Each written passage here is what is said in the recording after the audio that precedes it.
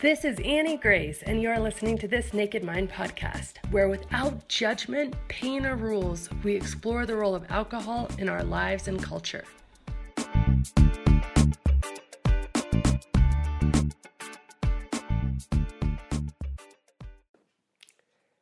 Hi, this is Annie Grace, author of This Naked Mind, and I am answering readers' questions. And today's a unique video because yesterday I sent out an email to my subscriber list asking for feedback on my upcoming e-course. I wanted to know what was the number one, number two things that they wanted me to absolutely cover. And there was tons and tons of great feedback, which is awesome. So thank you, everyone. But also, there was one question that came up a few times that I wanted to go ahead and try to address now, and absolutely we'll address it in more detail in the e-course. But on this live video, I thought it would be good. And the question is, I've read your book. It was going great. It was 6 months. It was 8 months, it was 2 months, and then something happened and I started drinking again and I feel stuck. What do I do next? And I think that this is such a good question because the truth is that we are bombarded every day with pro-alcohol messages everywhere we go. And so if you are not almost constantly on your guard until you're absolutely secure and certain in your decision, you are going to have the message that alcohol is somehow beneficial and that you're somehow missing out by not drinking it seep back in. And so there's tons of things you can do to be on your guard. But most importantly is to pay attention. Don't think that the advertisement on the TV showing this beer that they make look really yummy doesn't have any effect on you. Watch the advertisement. Question, does that look good to me? Why does it look good to me? And then remind yourself what's really in that beer. You know, how it's going to just make you bloated and tired and make you want 10 more beers, and fast forward that to the end. So I'd say, first of all, it's not a one and done experience. It feels magical. It feels like a switch has turned on when you read the book and your mind has been changed and you look at alcohol and it has no allure for you. That is amazing. That's like amazing. And it's so easy to say, okay, well, great, and on with my life and leave it all behind. But the truth is that if you're not on your guard going forward, if you're not on your guard about everything surrounding you that's kind of giving you these messages that alcohol is important, especially in your social scene, then it can start to sound like a good idea to have a drink. And one of the most important things is like when it's faded. So when the memories of how miserable a hangover feels have faded, and then suddenly, you know, it doesn't seem like such a bad thing. I mean, people drink all the time. People talk about how great drinking is all the time, and it doesn't seem like such a bad thing once some of your personal memories have faded. I'd also say that, you know, your path, this might be one of many times that you go back into this, but if you're drinking right now, be really aware the next time you drink. What is this doing for me? How is this good? How is this making me feel? Am I happy the next day? You know, don't be afraid of your feelings. And most importantly, don't get yourself into a shame spiral where you think you're not good enough, you're not important enough, you're not strong enough, you've done something wrong. All of that is false.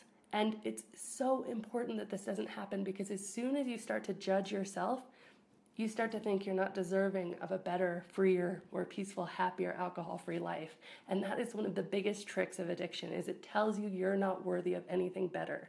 And you are. And so that guilt, that shame, again, if you're feeling that, go into it and ask yourself, is this true? Is this true? Because it's not true. And, you know, guilt and shame, and especially shame, so many scientific studies show that it's counterproductive, you know. And another thing is, don't give yourself fear ultimatums. You know, I had one woman who wrote me and said she put a big poison label on her wine, and it was a big label that said, it's poison, so every time she drank, she knew it was poison. Well, there's been all these studies that have come out that show that the Surgeon General's warning on cigarettes actually had an uptick in smoking initially, because when we see something that reminds us of our mortality, we reach for something that's going to make us feel better, totally unconsciously. And interestingly, that's why they put advertisements for comfort things like food and alcohol and sugar during the nightly news, because guess what reminds us of our mortality? The nightly news. And so this is called neuromarketing, and people actually know that when you're reminded of your mortality or how bad or dangerous something is, or guilt, you will reach for something to erase that feeling. So those feelings of shame, they're totally counterproductive. I mean, you have to look at this. You're drinking, what are you learning? You know, what is going on with you? And I think another thing to do is kind of take some time, pull out a journal, piece of paper, and write down what is most important to you in your life. You know, and carry that with you. And don't make it this fear thing like, oh, I'm such a bad person because I'm drinking, but my kids are so important. Make it like, oh, okay, I'm reminding myself what I'm doing this for. And I think that's really important. And, you know, another important thing is, so you've changed your unconscious mind. A lot of people who read my book were only emotionally or psychologically addicted. They fell into drinking too much, but they were, you know, there wasn't a lot kind of else to keep them in the trap. And so they read my book, they changed their perspective, and they're like, great, leave it behind. But equally, a lot of people, myself included, quit drinking, and then we realize, wow, we were self-medicating for some very specific things. For me, it was depression and anxiety, and I was self-medicating that away. And so I had to start to do the work to fix what was actually broken, to manage my stress in different and better ways, to start to exercise so that I was releasing the serotonin and endorphins so that I wasn't feeling so much depression. I had to go on this journey inward of self-knowledge to say, I'm not feeling good right now. I've made a commitment to myself today not to reach for that drink. So what is going on? And that was work. So do the work, begin the work, and look at it as such a gift, because I think this work to fix what's broken and to find things that are really, truly good, scientifically based, effective stress relievers. Americans, especially, and I'm sure this is true for most of the world, the things we think relieve stress, the things we reach for to relieve stress, they include alcohol, sugar, television, internet, Facebook, and I think cigarettes. And the things that we say actually work to relieve stress are none of those things. And the things that we don't reach for, but actually are proven to work to relieve stress, include exercise, healthy social situations, movement, meditation.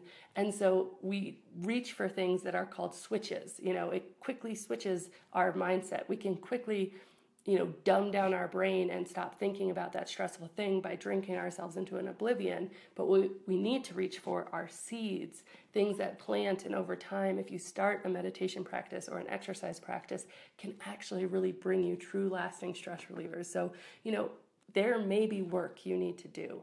And I think that coming to terms with that is amazing and terrifying and empowering all at once.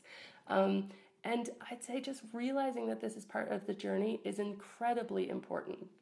If you don't feel like you can just say, okay, I'm never going to drink again, I would really recommend committing to a challenge. The guys over at 1 Year No Beer, they have a 30 and 90-day challenge that are fully supported. They also have a 1-year challenge. And the beautiful thing about going alcohol-free for a year, and you can do this for a year. I mean, you can do this. You are a strong person. You can do this for a year. Pick a date, say I'm going to do it for a year.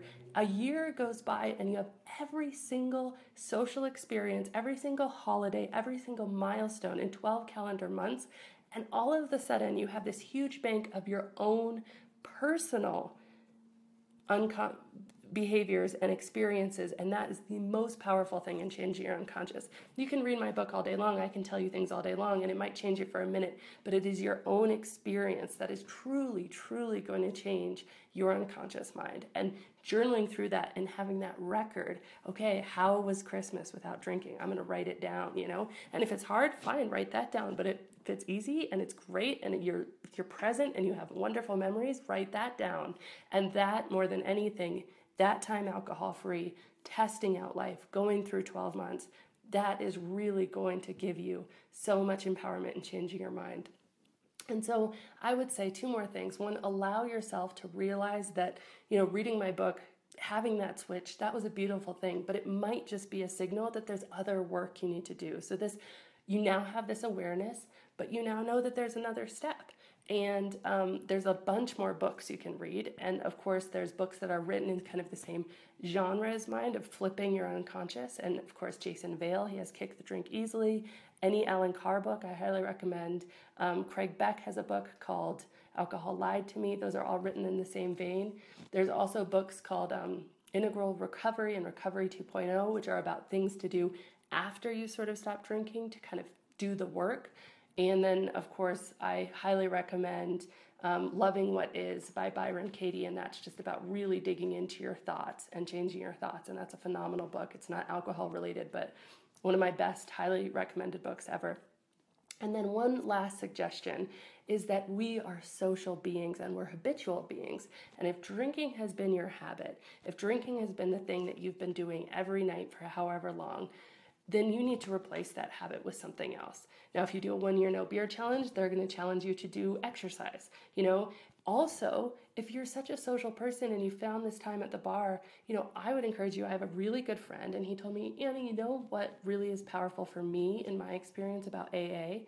And I've always said that AA, the community that AA brings, or Smart Recovery, or any of these groups, these social in-person groups that, yes, I would love to have Naked Mind groups, but the truth is that there just isn't enough people yet, hopefully someday. But any of these groups bring is that you are with other people in a social environment, which is so good for your soul multiple times. And so my friend, he said, when I stopped drinking, there was a huge amount of white space. There was all this time, and I had one habit and I had to replace it with another. So going to 90 meetings in 90 days and just replacing the drinking routine, the drinking habit with the meeting habit was incredibly powerful for him.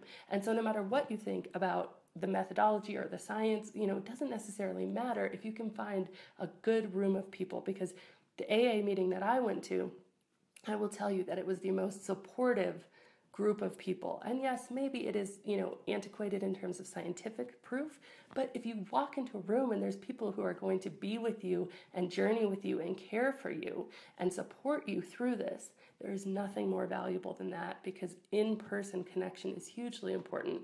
And if you're totally not into going to some sort of meeting, then getting online and doing some of those sorts of things can also be important. So if you're really struggling, I would say realize that this is all part of it. It's all on your journey to make yourself better. It's all on your journey to healing and wholeness. None of it is wrong. None of it is bad. Drop the shame, drop the guilt, and then do what you can to get yourself connected. And I have huge regard for online connections. HelloSundayMorning.org is a massive, I think it's up to 100,000 people who can connect. 1 Year No Beer, they have a great Facebook group that you can join. It's thousands of people. Of course, the NakedMindCommunity.com is, again, thousands of people that are just so supportive. You can write down what you're thinking about. People comment, they respond. So anyway, that's my advice. I just wanted to address this one right away because, again, you've had 6 months alcohol-free, 2 months alcohol-free, life's been great, you thought you were never going to drink again, and suddenly you're drinking and you don't know what to do next. Recommit, look at it very honestly, and really just remember, this is part of it. This is part of the journey. This is okay. You are okay, and there's nothing to be ashamed about. You are bombarded with these unconscious messages. The fact that alcohol sounded good to you, again, is not your fault, and just carry on. All right. Again, this is Annie Grace, This Naked Mind. Thank you. This has been Annie Grace with This Naked Mind podcast. Thank you so much for listening. You can learn more at thisnakedmind.com. And please remember to rate, review, and subscribe, as it really helps us spread the word.